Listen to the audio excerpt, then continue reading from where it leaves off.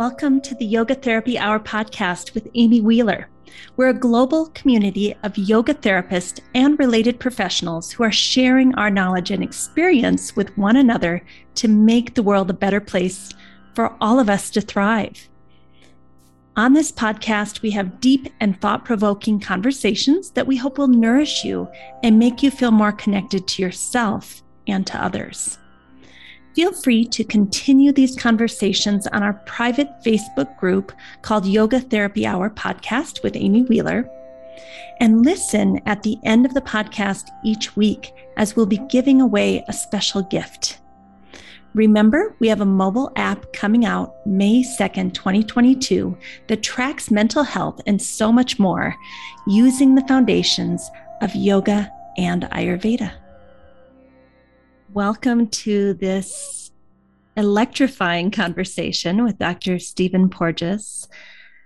It was so electrifying that my power went out just at the end of the interview. So if you happen to be watching the video version of this, you can see that I have a flashlight on my face to be able to do this introduction. So as I said, it was electrifying. It was a really, really deep and important conversation that I hope you'll stop and listen to what he is saying. To me, this talk is the essence of why polyvagal theory is so important to yoga therapy. It really is an active discussion of what's happening to people in real time in life that's causing everything from anxiety to depression to chronic disease pathology, such as chronic pain, autoimmune, and many other physiological things in our body. One of the things that we didn't quite get to, but I just want to use as a setup for this, is something that I read in an article, which I'll put in our free gift package. Some of you know that each week we are giving a free gift that corresponds to what we talked about. So I'll be giving this article out if you sign up for the free gift, and you can see that in the show notes. There's a place to subscribe. And this article that I'm going to post as the gift talks about how the nervous system has two paths that trigger a healing or not so healing mechanism. So one of the pathways that we can trigger healing, and also the reverse, is passive, and it's something called neuroception. And these are the physiological feelings and sensations that your body is trying to talk to you with to let you know that it is sensing danger. And many of us have become very, very disconnected from those physiological signals telling us there's danger. Now, it's a whole nother question of whether there actually is danger or not, right? As we know, when someone has a trauma history, their nervous system will pick up danger through neuroception when there really is no danger, right? So that's number one. Neuroception is telling you a message which may or may not be true. And the reason that this pathway can be so effectively used to trigger healing is that when you come into contact with someone who does have a nervous system that is in homeostasis most of the time, that is resilient, that has signals coming out of it telling you it is safe, you are safe with me. And then, of course, the student or the client is picking up that through their neuroception. I am safe. This person is safe. That's what relationship is. That's how the healing relationship happens. And I think in the case of most trauma therapy, but also yoga therapy, number one, the yoga therapist has to do their daily practice to keep their nervous system in balance. And it has to be so strong and resilient that even when they get a client in front of them that has a very strong neuroceptive response to say, this is dangerous, I can't trust this person, even if it's not true, right? Their nervous system may be making that up for them to try to keep them safe. The yoga therapist's nervous system has to be so strong that it can hold the space for both, so that that big release of energy, that feeling of unsafe, that distrust, maybe even defensiveness, can come up and emerge and be released in a titrated way through asana, through pranayama, through chanting, through visualization, through relationship. That's the whole goal. That's what we're doing, right? So, number one, yoga therapists, get out there and do your daily practice, because you're going to have to hold the neuroception for both parties until the client can jump in and manage their own nervous system. But as I started out saying, the nervous system has two paths that are going to trigger this neural mechanism of healing. And the second one is more active. We said the first one was passive neuroception. The second one is more active, conscious, volitional behaviors that you choose to do. And yoga therapists would call this our toolbox, our pranayama, our mantra or chanting, our ability to get people to bring their mind back into their body, especially in the subdiaphragmatic area, where the trauma response tends to kind of cut us off, between the mind and the body. And I love what Dr. Porges said in this talk that we had, that needs to be titrated, right? That re-emergence of bringing the mind and the body back together, especially in the subdiaphragmatic region, that needs to be titrated and contained and titrated and contained. And in yoga therapy, we call this krama, just a little tiny step by step. And so I think as a yoga therapist, at the Optimal State Yoga Therapy School, we specialize in mental health, trauma, anxiety, depression, all of these types of things. We are teaching our yoga therapist how to go in very slowly and notice the subtle cues and notice if it's too much or too little, and how to back off, and how to bring people, if they do eject from their body, how to slowly bring them back, not only through the passive neuroception of relationship, but also titrating using these tools of conscious volitional behaviors such as pranayama and asana, and not just throwing out asana for XYZ or this posture will work to do this. No, how does this posture or this pranayama work on this client? And even though it worked last Thursday, their nervous system is reattuned this week because of something that happened at work. And maybe it's not okay this week.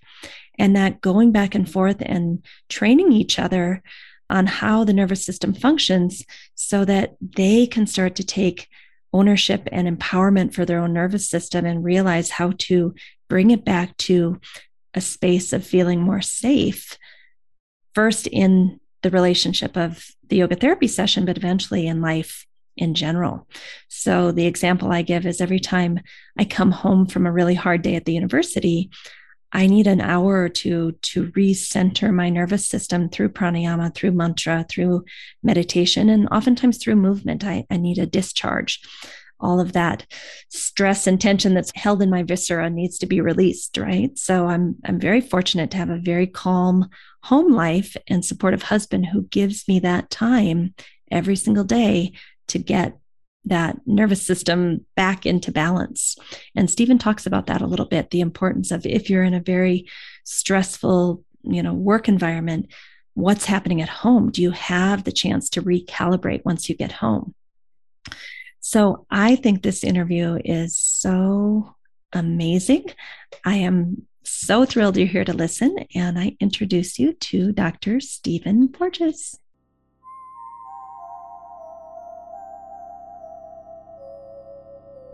Welcome, Dr. Porges. It's so nice to be with you this morning. Thank you for coming. Well, thank you for inviting me, Amy. It's a pleasure to be here. I've been looking forward to speaking with you for months. And one of the first questions I want to ask you is something I've been curious about for a long, long time, having been a college professor for 25 years now. How was it being kind of a unicorn in academia where you were maybe 25, 30, 40 years ahead of where academia might be. How's it been for you? Well, what I always say, it's been an interesting journey.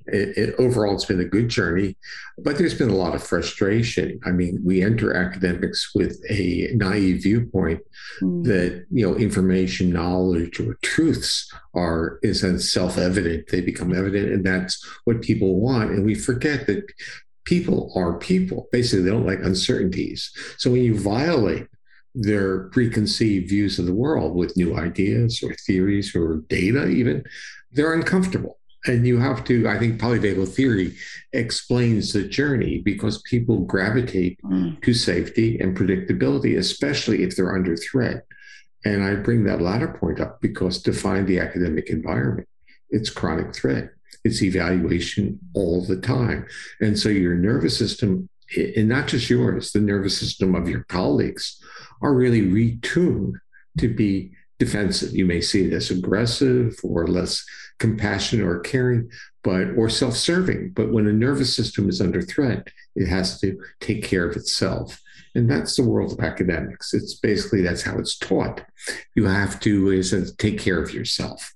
And the problem with that is it's kind of contradictory to the human spirit or the human genetics even, which is co-regulation, to connect, to feel safe in the presence of others, and to be on, I would say, collaborative joint journeys of exploration. And that was my dream, what academics would be. I thought it would be this kind of co-ed, I was going to use the term fraternal, but that's not really what it's, but it's a co-ed society in which the values were all being directed towards learning and knowledge and making the world a better place. And what you learn over time is that the principles of a poorly run business are the principles of how universities are organized. When I use the term poorly run, it's about bottom line, that you really are looking at the cash flow, whether it's number of students or student tuitions you generate, or in the world that I was in would be how much grant money you bring in. It was very, very pragmatic. And it started when I entered academics. It started off with a great vision in which impact and recognition, changing the area, changing the field was the most important point. But it basically shifted into how much money do you have? So it's been an interesting journey. But the bottom line is when you are, let's say, aware of what's going on and you realize that you, even being in this, quote, hostile environment, you are given privileges, you're given flexibilities and freedoms that you can explore, that you can deal with it. So when I mentor junior faculty, which I still do, I use this kind of phrase, you have to feed the beast. So it means you have to know what the demands are, and feeding the beast is you have to generate your money. You have to publish, you have to write your grants. And what I used to say is I do feed the beast, but I reserve a portion of myself for the creativity. And I feel very fortunate. I reserved enough of that to be exploratory and creative. So that part I really feel good about. It's so interesting that it is through feeding the beast that you get to reserve that place inside of yourself and in your work. And I think that juxtaposition, most of us want safety and security 100% of the time, and we don't realize that life is both. Yeah, life is, both. And the other part is it requires, we all want to be taken care of. I used to think of the Sherlock Holmes who had a Mrs. Hudson who did the housework and kept his apartment, as kind of the ideal that you want someone to take care of you, whether it's a mother or a Mrs. Hudson. But the idea is life isn't about that. You have to often structure your world so that you have the resources to explore, if that is your desire, if that's your goal. When I think back, I think when we look back at our lives, and I'm talking about a long time, over 50 years as an academic. And so I say life through the rear of your mirror. What's it look like? And what are the surprises? Well, the surprise to me is looking from this, mature adult, looking back at the young adult and saying, where did the boldness come from? Mm. And it, because we all think, especially the world is very much about attachment theory and good parenting and all that. And basically I would say it was good enough. This is like the world. We all come from challenged Yeah. environments, but it was good enough. And the issue is, when are you back inside your body to start making the decisions on your life to do things? So when I look back, I say, well, that was a gutsy guy, young guy, you know, how did he know? I mean, he could have been burnt, but it Mm. was an interesting journey. And I think we internalize our roles for ourselves. We create our own narrative. And part of it was I didn't have a safety net. Mm. So meaning I didn't come from wealth. If I flamed out, I was on my own. I had a wife who's a very talented scientist who's, internationally renowned, Sue Carter, who you mentioned, and I actually should interview, who, I would who love to. who discovered the link between oxytocin and social behavior. So we had this remarkable parallel career, but we got married. Now it seems very young. We were 25. We were married, and so we had to create this complicated world of two academic professionals.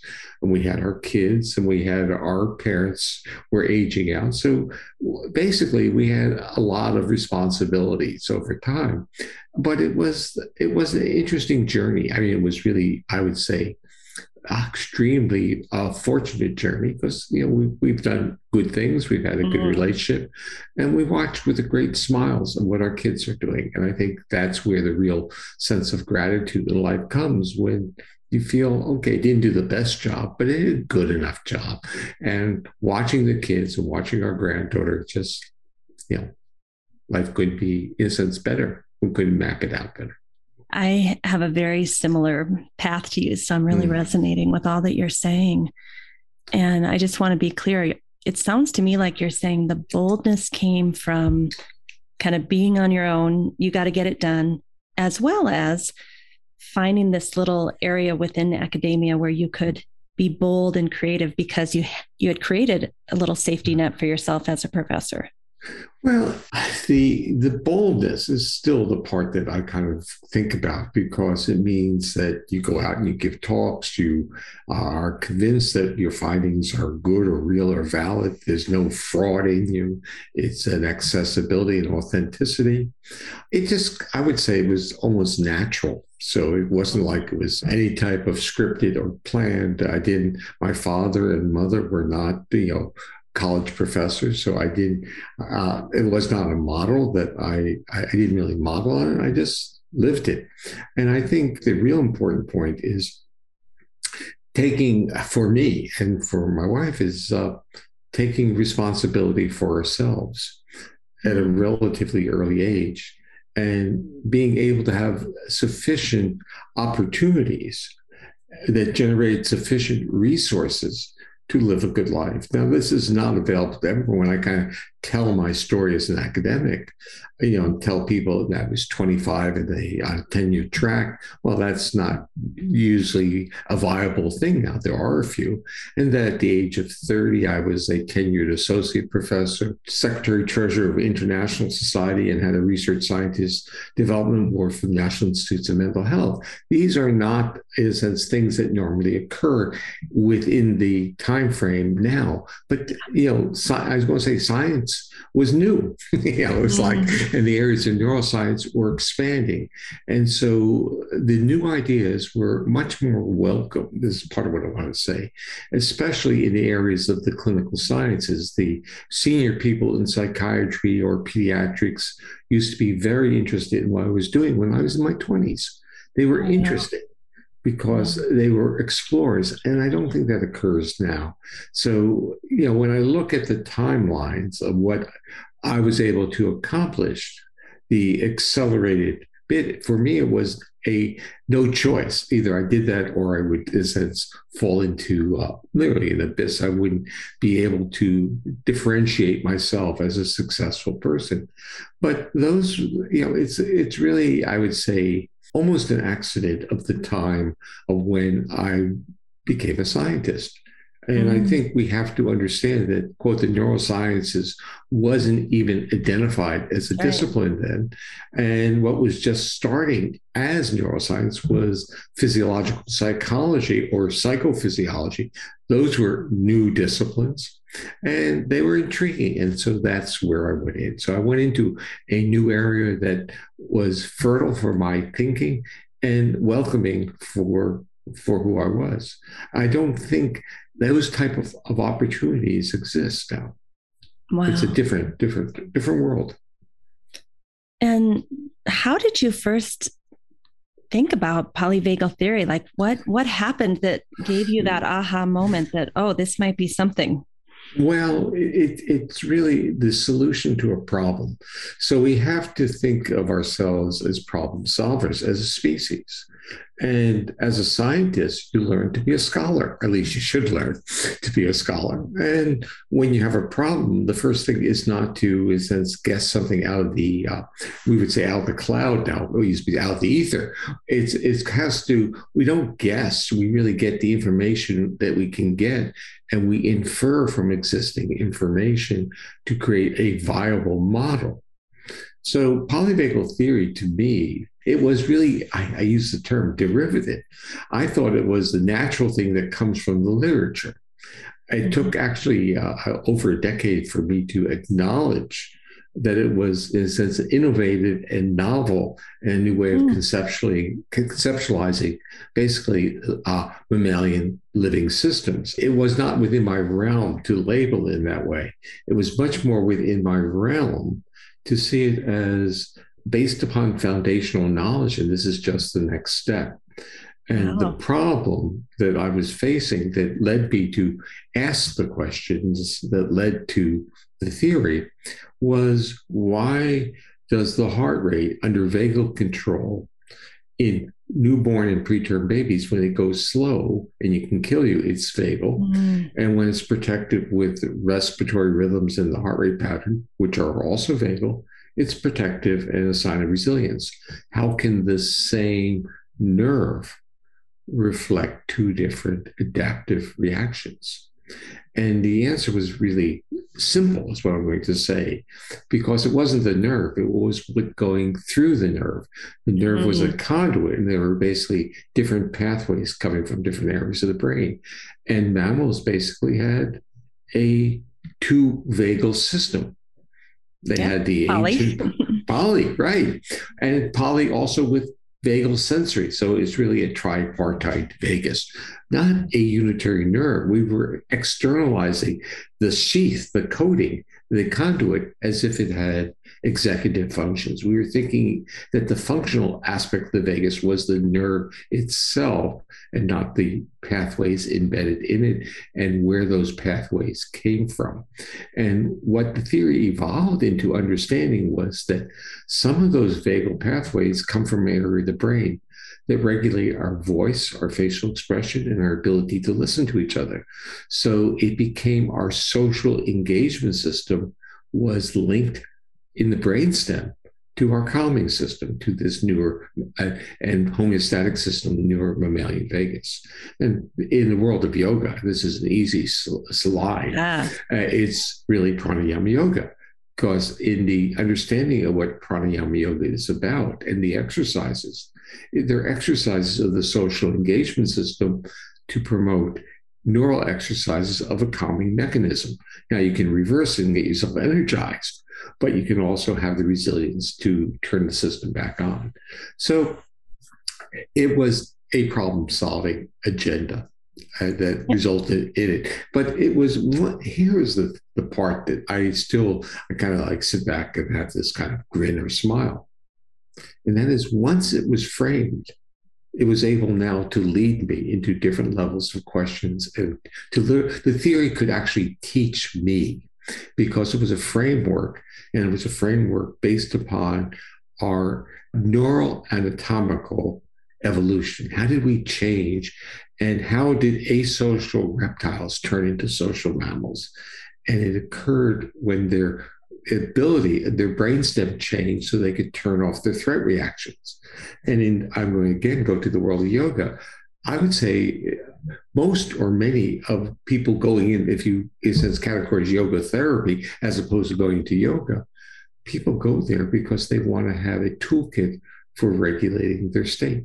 They want to be able to That's turn right. off the threat reactions in their body, whether you call it anxiety or stress, which I view as misdirections, when we really should be talking about our body has disrupted its homeostasis, its homeostatic functions, and therefore can be self-injurious.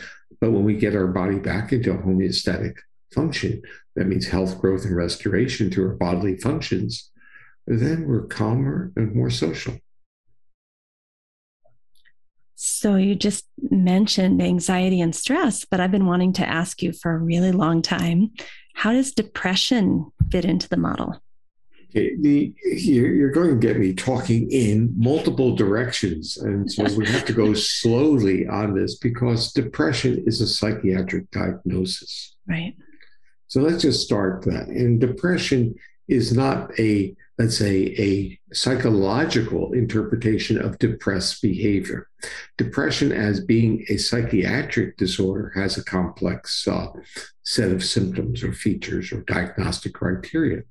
And often being anxious is a component of being depressed. Now, in terms of the observer saying, if I'm anxious, I'm mobilized. If I'm depressed, I'm shutting down. But depression is really another way of saying is that it's a disrupted autonomic nervous system because your body doesn't have the capacity to self-soothe, calm, and to regulate. And in fact, in our own research, which is still going on the autonomic characteristics of depression, basically their vagal system, this newer mammalian vagal system, isn't functioning real well.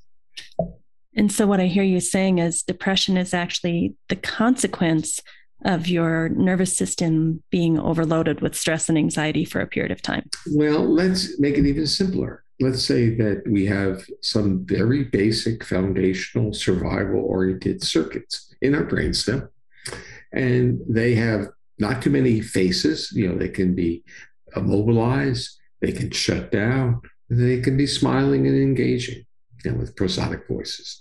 So we can be welcoming, accessible, or we can be threat aversive, or we can kind of like get out of there, disappear. Yeah. So depression sits on top of those circuits. So when those circuits aren't working right, we have higher brain structures. We have a lot of, in a sense, brain space to create problems. The brainstem's not very big.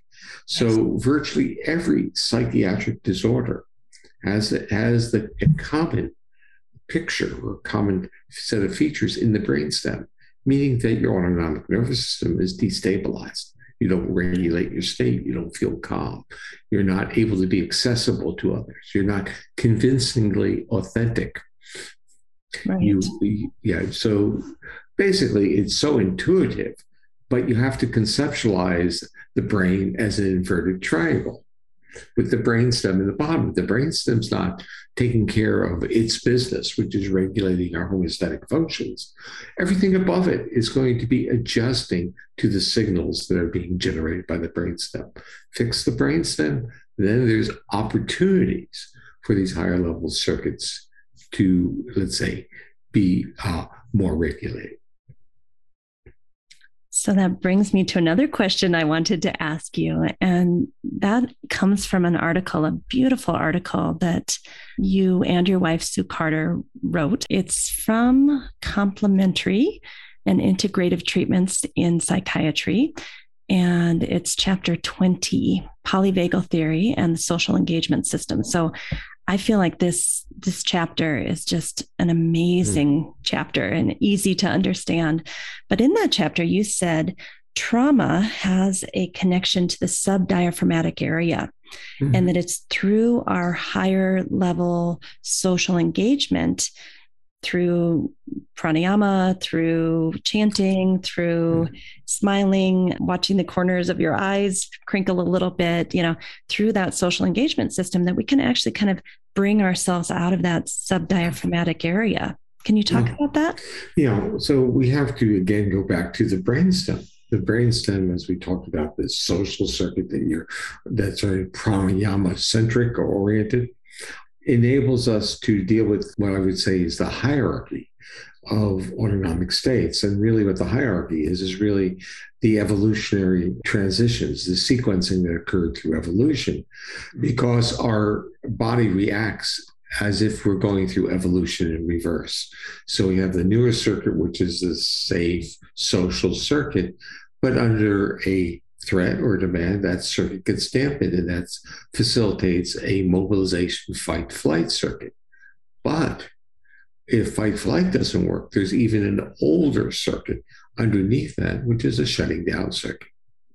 So the shutting down circuit in our brainstem is still active, but its main function when it's not in a state of defense is to regulate all the organs below the diaphragm. So what does that mean? It means that the functioning of the organs below the diaphragm occur well when we are getting signals that we're safe, which means that that social engagement calm state is telling that older dorsal vagus, everything's fine. And what that does is it allows the enteric nervous system and also the other organs that are influenced by the dorsal vagus to do their job. Now, in the world of yoga, you have a lot of women who come in with pelvic floor type issues. Yeah. And in fact, if you were to, in a sense, do x-rays or stuff, you start seeing internal organs not lined up correctly. And that's in part because the subdiaphragmatic area has gotten cues of threat, and that has interfered with the normal feedback loops that would maintain appropriate neuromuscular tone to the two diaphragms, the pelvic floor and what we call our diaphragm. So they're both diaphragms, and that's how abdominal breathing works, where you can do literally exercise pelvic floor activity through breath, but also pelvic floor is very sensitive to posture shifts. So you can reflexively engage it. And these would be neural exercises. So much of yoga of subdiaphragmatic areas could be conceptualized as neural exercise.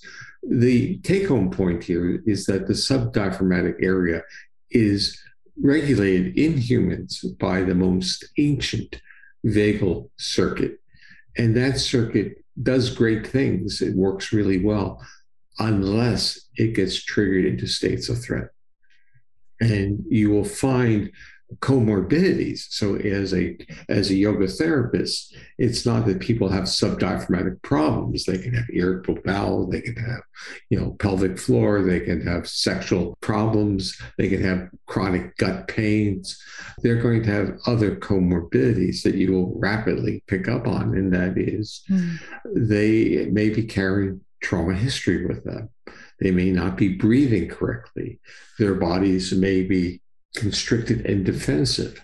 Their voices may lack intonation and prosodic features, which is the melodic features of voice. Their faces may look to be relatively flat. They may not make good eye contact. They may not be able to follow auditory or verbal instructions. They may be very sensitive to sounds around them and movement around them. They would be hypersensitive. So these become the portfolio of an individual who may be coming to you. And they're saying to you, not any of those other issues, they're saying to you, it's subdiaphragmatic. And I'm saying it's not that simple. There's a predictable portfolio that you can see, and that is a body under a state of threat and trying to literally do its job of protection.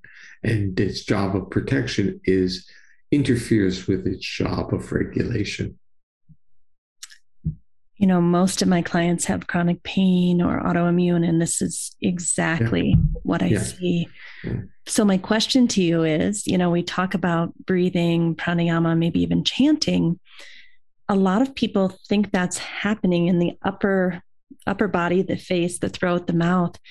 But my experience has been that I need to connect what's happening through the pranayama up here to the subdiaphragmatic area. Yeah. What do you think of that?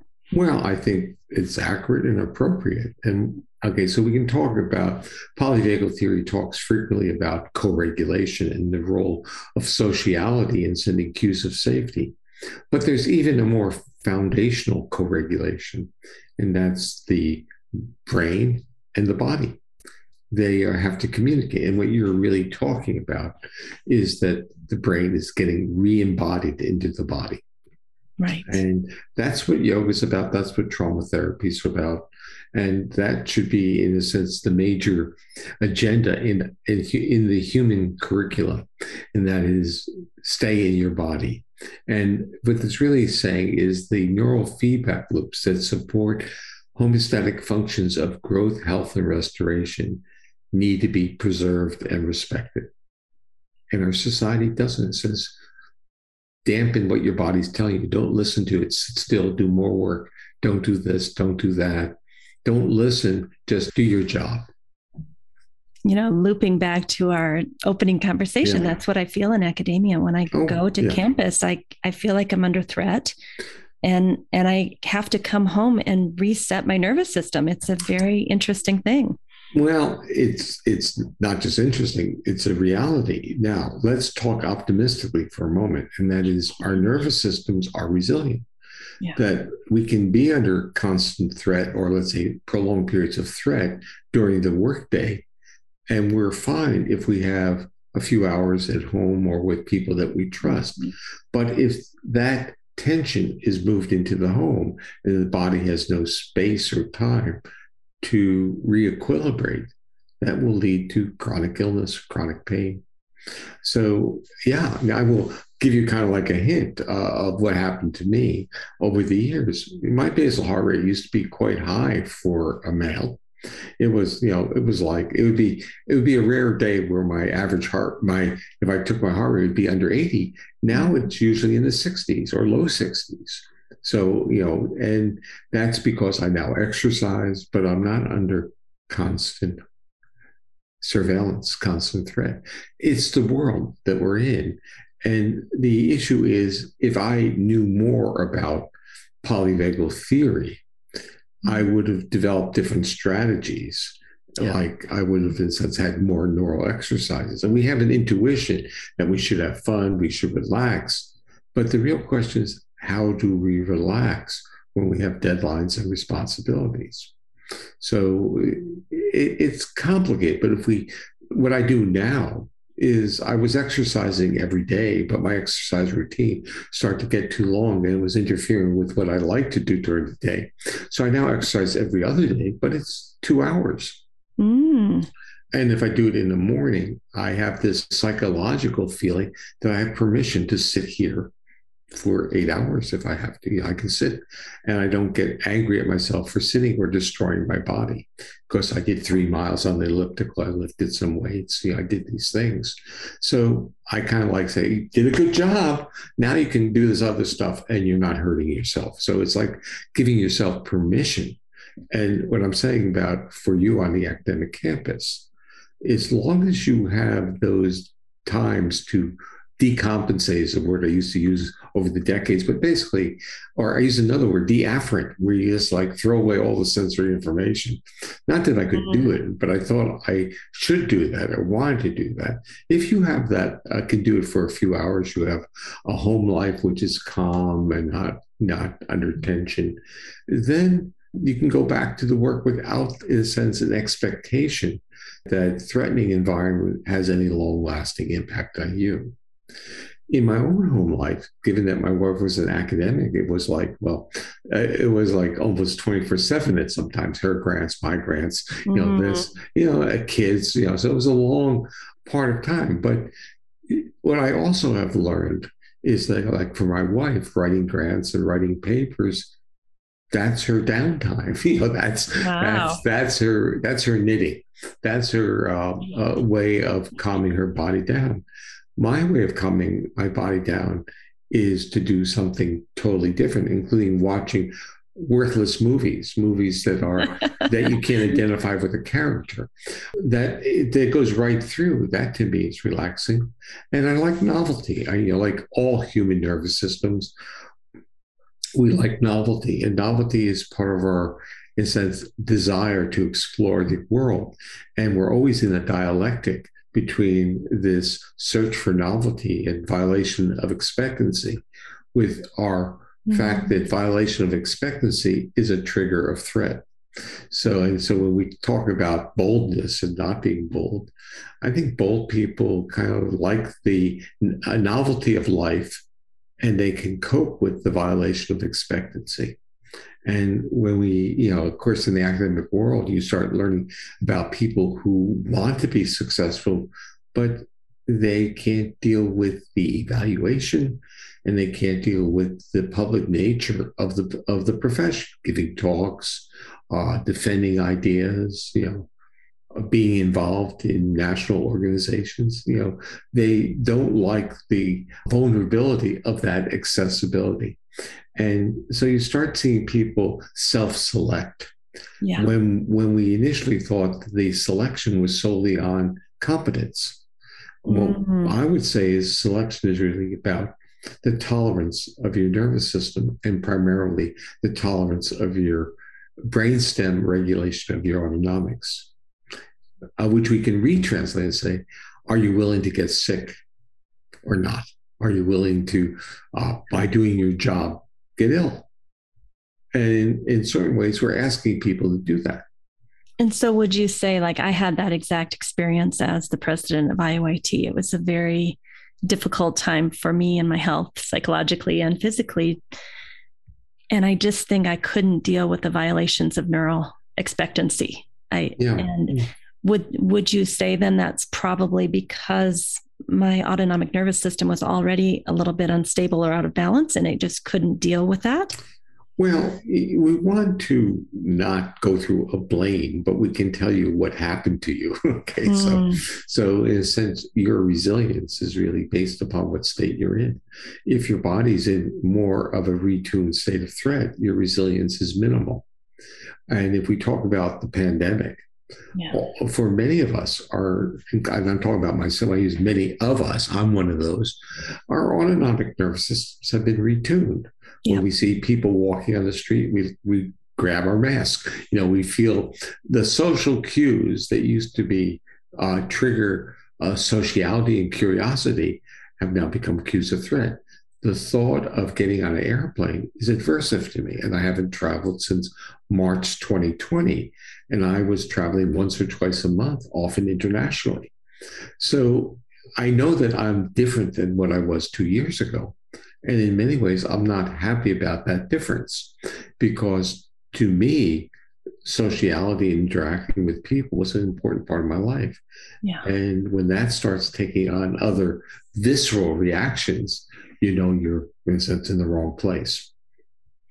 Could it also have been the opposite? Because I feel like this has been a 2-year recovery for me where my nervous system actually got more in balance.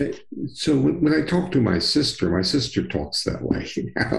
So my sister really has enjoyed much of the pandemic, because she's more, I would say, reactive. And so the pandemic was a justifiable way of not interacting with others, and she could titrate, and she basically became a different person. She became, at least on the internet, and she actually had visited me during the pandemic, I would say much more regulated and much more co-regulatory in her nature. So the answer is yes. So the part is, it may depend on the state you're in. I think whether your body is used to not interacting with others. So for me, the social nourishment that I need as a human, I'm getting through interactions like this, but it's not the same. I suggested we go to a happy hour with a couple that we know well, and we're in North Florida, so we can sit outside. There's no problem. So just not because I need to have a drink or bar food. No, I need to interact a little bit, and my nervous system misses the interaction. And I wouldn't say that mine went through a healing during the period. I would say mine went through a retuning that is not exactly who I was before. And do you think for those people like myself or your sister that actually have maybe a more reactive nervous system, and this was much more pacifying and soothing to us, I see that with most of my clients who are in chronic pain and autoimmune, that, this social connection through Zoom or whatever platform we choose, I actually see like we can see each other's faces. We can see those eye crinkles. We can connect deeply through Zoom, but it feels safe. Yeah.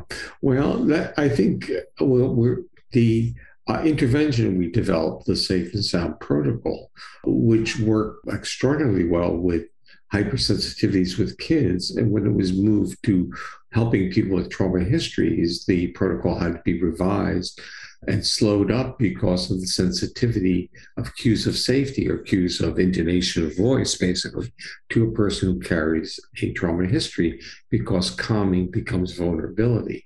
But what we learned, because the company that is distributing developed a remote app. So it meant that people could get the therapy through Zoom or on their own, or basically was being monitored and managed by a therapist. And they often thrived. And many psychotherapists talk about the same way with their trauma clients. And that is that the client who has experienced severe adversity is safe in their home. Yeah. They don't have to get out and navigate in that world, go up the 3 flights of steps, sit in a reception office, and then try to calm down and get to a level of feeling safe for their session, and then leave and go through that in reverse. Right. It's a lot on them when they just sit at home and they go, we're making really good progress.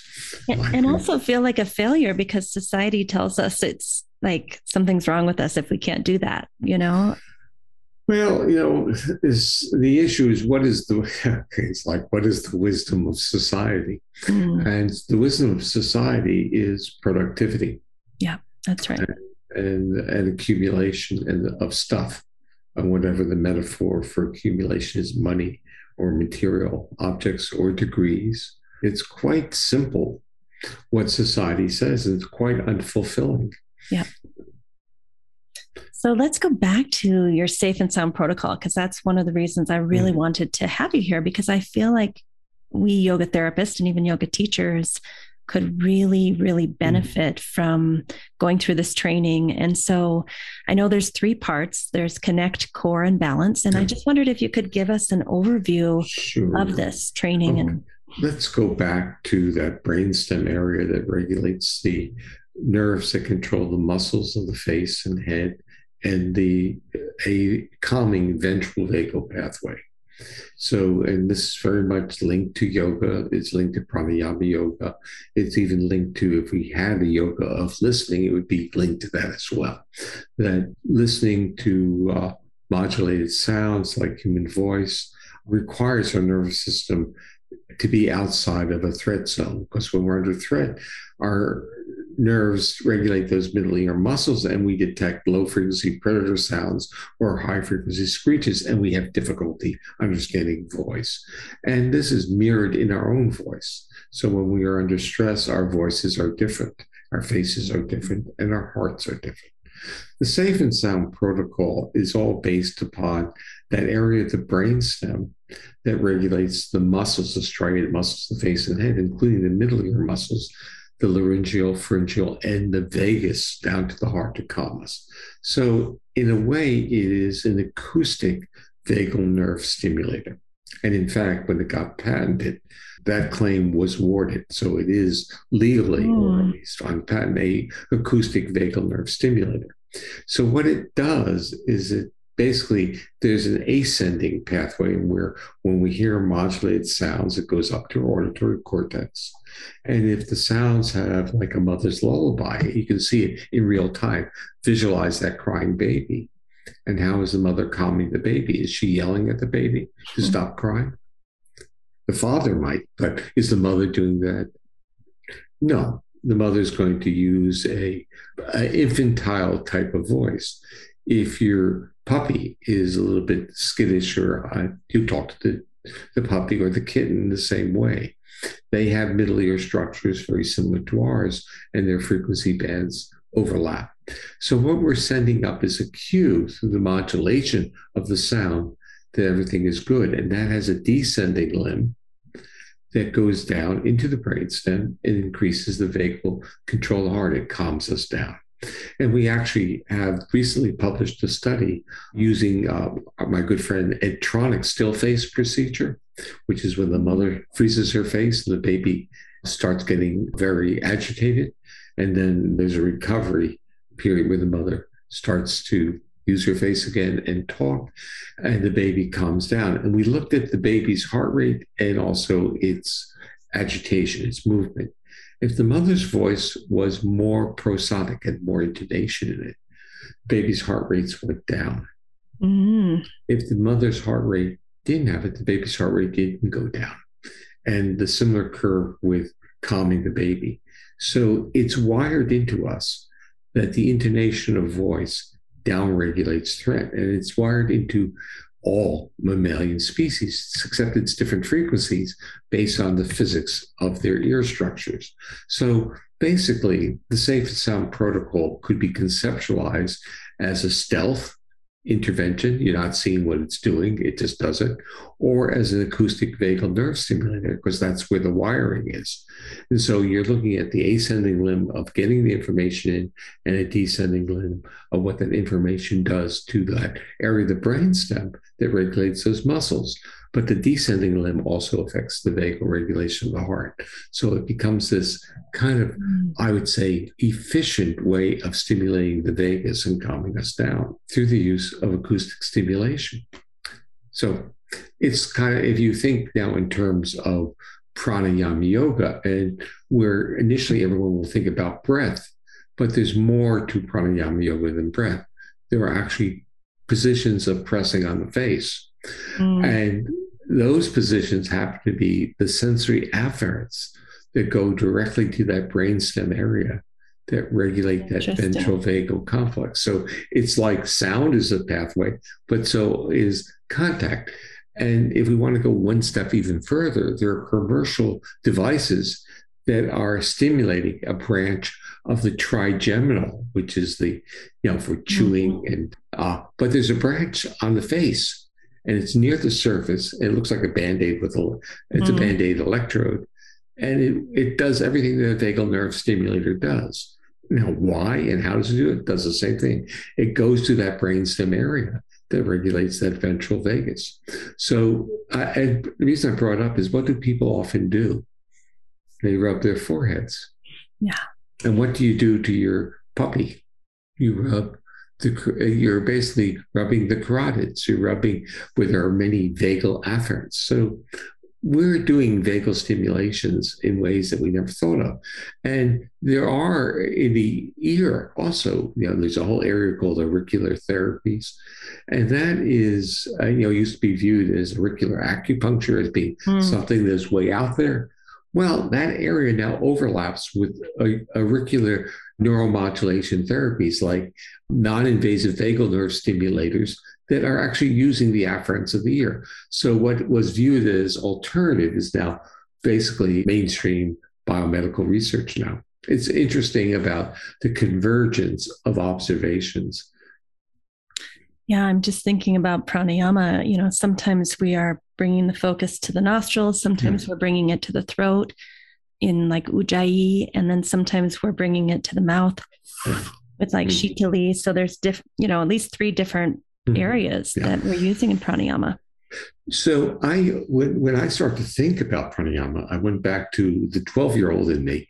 And when I was practicing the clarinet, my teenage years, I was still practicing and I was still doing it. And I started to think about embouchure, which is the muscles around the mouth, listening, and breath. So I was going through that, and I realized, and this is in my own, I would say my own narrative of what it was that kind of enabled me to be who I am. I would say playing the clarinet and doing the practicing that I did, because what was I doing during the practice? I was doing long, slow exhalations. I was listening to the feedback. I was maintaining the muscle tone. And this I would do for, it would be over an hour a day of practice. Now, I was reasonably good, so there was a lot of, I would say, reinforcement on that. But I think it had a great effect on my resilience as a human being to have that, literally that ballast in the system. Literally, my system was to have that regulatory component functioning well.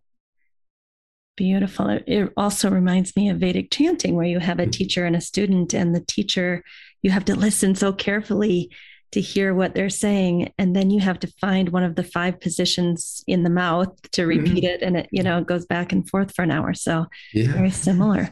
Yeah.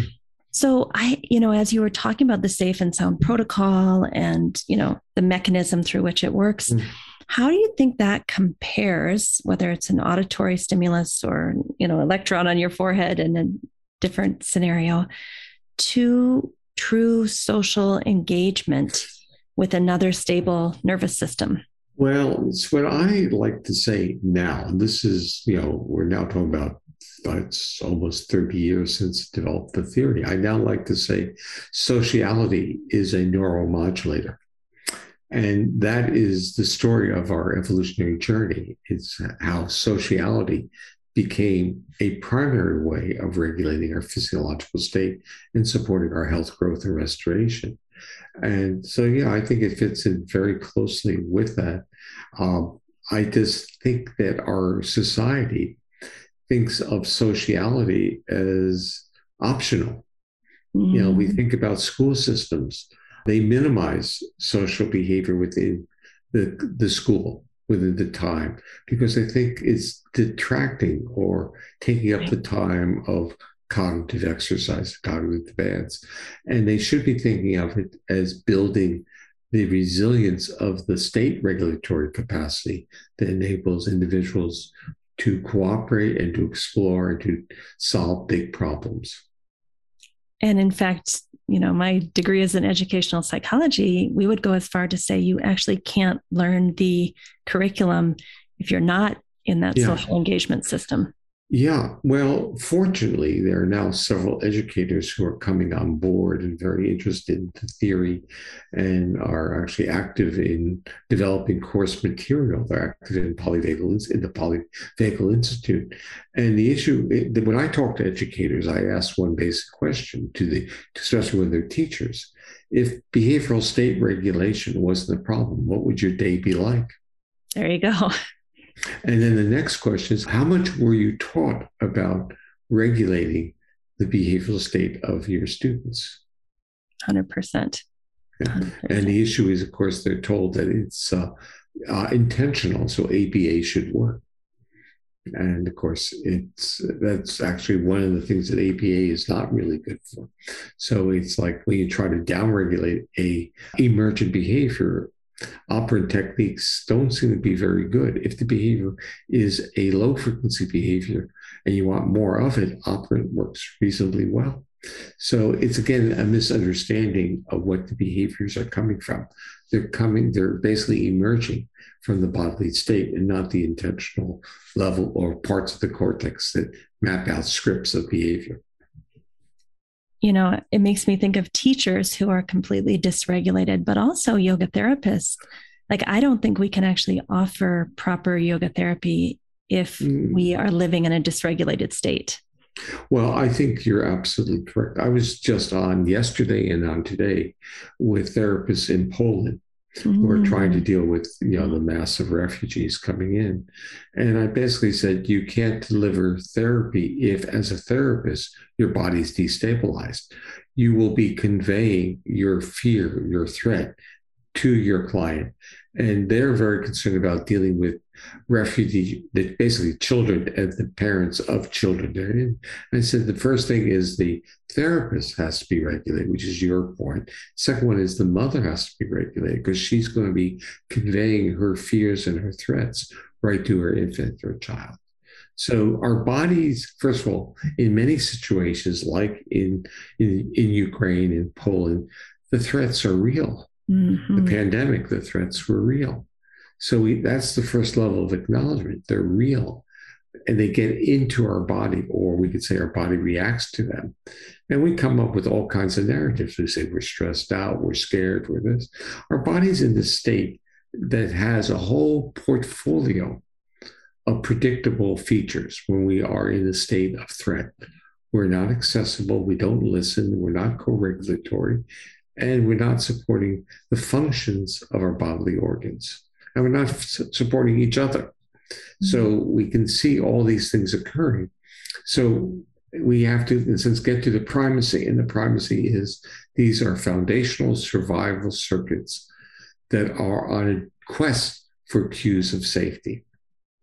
And is it even possible? I mean, I look at President Zelensky and he seems somewhat relaxed and stable and calm. Is that even possible in that situation?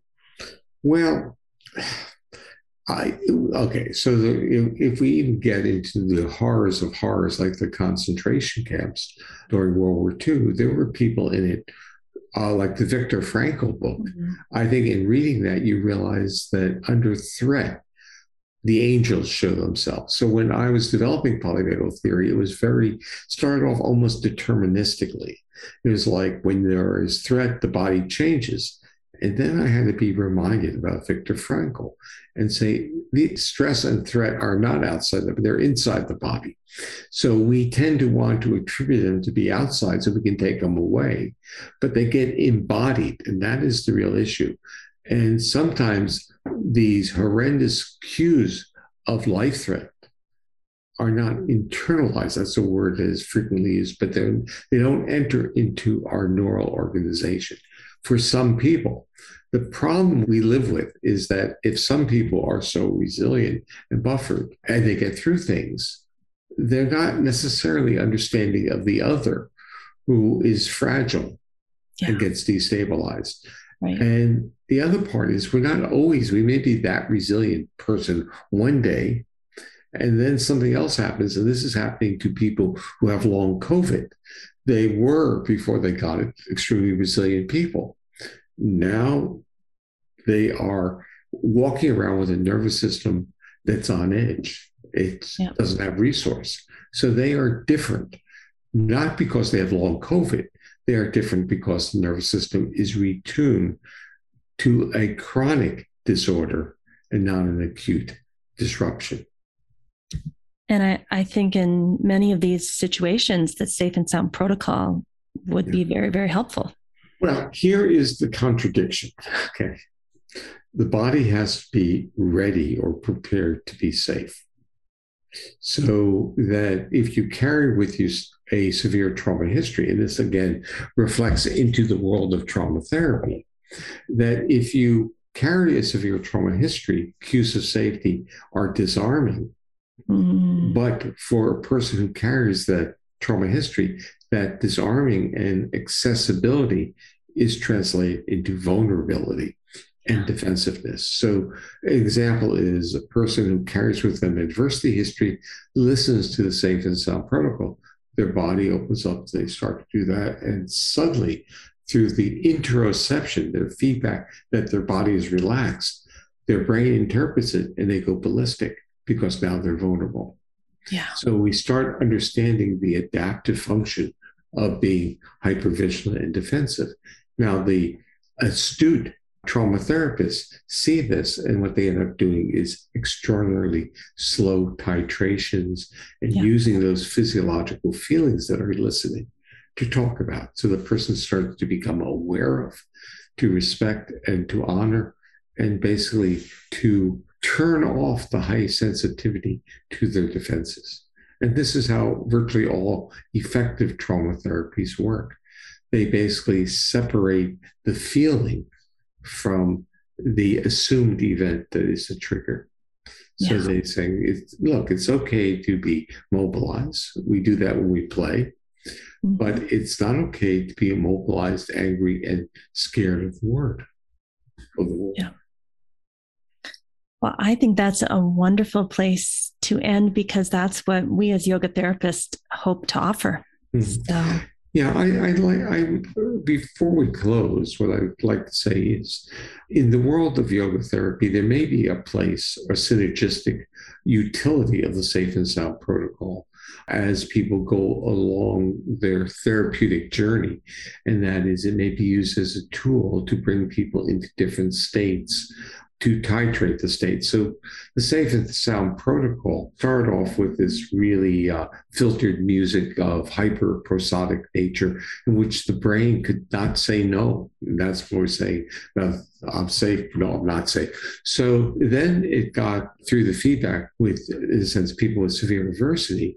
We developed a milder form called the SSP balance. And then they to develop even greater familiarity with the music, SSP Connect, which is unfiltered. So we can start building expectancy by using SSP Connect, where you now listen to music, it becomes familiar. SSP Balance, where there's a milder modulation, and then SSP Core, where there's much more, let's do aggressive or severe modulation. So it's a toolkit. But something else we learned that some people with severe adversity history, just listening to music, which is prosodic in its nature, is enough to trigger.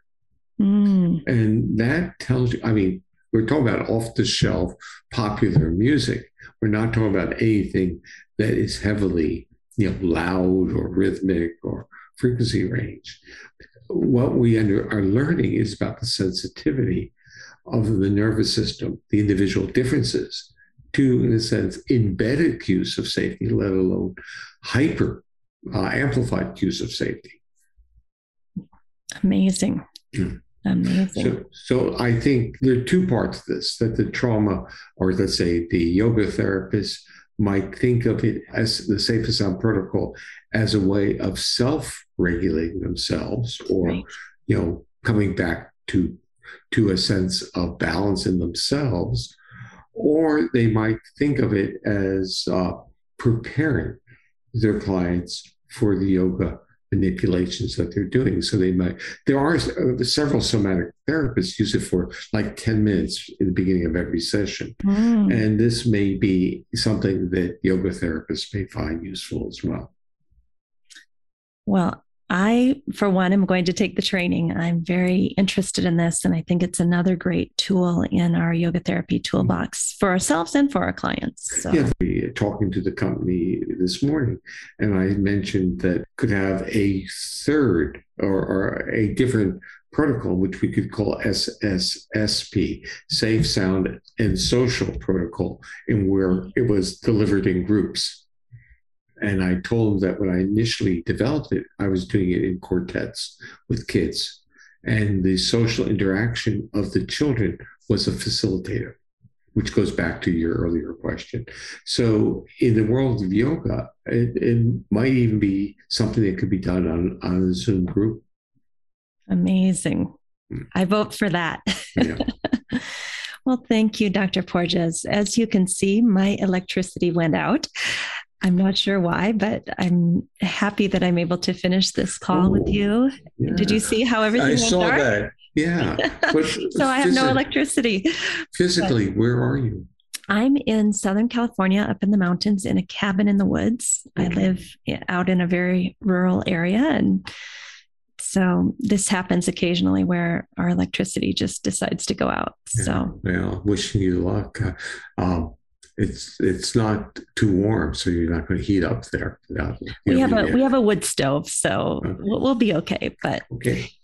Thank you so much. This is such an honor to get to speak with you, and I look forward to this PVI class that Lisa Sullivan and I are creating for your institute. So I look forward to seeing it as well. Anyway, listen, nice to meet you face to face. Thank you so much. You're welcome. Have a good day. Bye-bye. Bye-bye. I'm feeling ecstatic right now because I had so many of my long-term clinical questions answered in this episode. Everything from where does depression fall in the polyvagal theory to, this idea of actually doing pranayama with your entire body. This is how we do it in the Krishnamacharya Yoga Mandaram, that on the exhalation, oftentimes, if we're working in that subdiaphragmatic area, we'll actually engage the abdomen a little bit, or maybe even the pelvic floor. So it's not a true Mula Bandha or Uddiyana Bandha. It's more of a gentle massaging, lifting, gently pulling in, especially on the exhalation phase of the breath. And that whenever we go into, say, a forward bend or a twist, the mind is actually integrated into the body, saying, okay, gently pull in, maybe pull up. And the mind and the breath and the body are all three going in the same direction. And I found that to be super, super effective with my clients. And that's what we teach our yoga therapists in training, how to do that. And then similarly, when we inhale, we're really expanding the chest, the sides of the rib cage, the upper back, maybe into a back bend or a lateral bend, and bringing the mind into the chest area and using the mind and the breath and the body all going in the same direction to feel more expansive, triggering more of that kind of social engagement system in the upper body. So it's really interesting to me to see how our Krishnamacharya yoga is exactly what they're talking about in polyvagal theory, and that we actually have tools and technologies to consciously do this, bringing the mind and the breath and the body all into one area for compression, or in the upper body expansion. So I just had a wonderful time. This interview, I'm sure I'm going to listen to it many, many times and continue to let it percolate to find more questions that I have. I hope you enjoyed it. Stephen Porges was so generous with us. I hope you will consider taking his Safe and Sound protocol. I know that's on my list of things that I'm going to do for myself and for my clients. I think it's a great adjunct to being a yoga therapist and even a yoga teacher. So thank you so much for listening, and we will see you soon. Hey, did you know that each week on the podcast, we give you a free infographic that you can use with your clients, your students, or for your own personal studies? So check out the show notes. There's a link on where you can sign up. And not only will we send you the infographic from this week, but if there's a topic that's similar in the future, we'll also put you on that list. And we'll never sell your data or send you things that you haven't asked for. Thank you for listening to our show today. If you enjoyed this podcast, please share the episode with a friend or colleague. We're so grateful you're willing to share. Also, you could write us a review on most major platforms that host podcasts. Give us 5 stars if you appreciate the show, and tell us what you love so that we can do more of that. Finally, we support several nonprofit organizations through this podcast. See the show notes to understand how you can help. If you'd like to be a guest or a sponsor for this program, contact us at the email welcome@theoptimalstate.com. welcome@theoptimalstate.com. And finally, a special thank you to our team here at Optimal State. We are truly a global family. George Mantuan, one of our executive producers. Adam Satchel, senior media producer and sound engineer from the Philippines. Krishna Panchal, a producer from Canada. Modupe Abdullahi, who does the show notes and is an editor for us from Nigeria. And Peter Morley, who wrote and produced the music for this show, who lives in Australia. Find more about Peter's work at www.zenmusic.biz. Thank you for listening.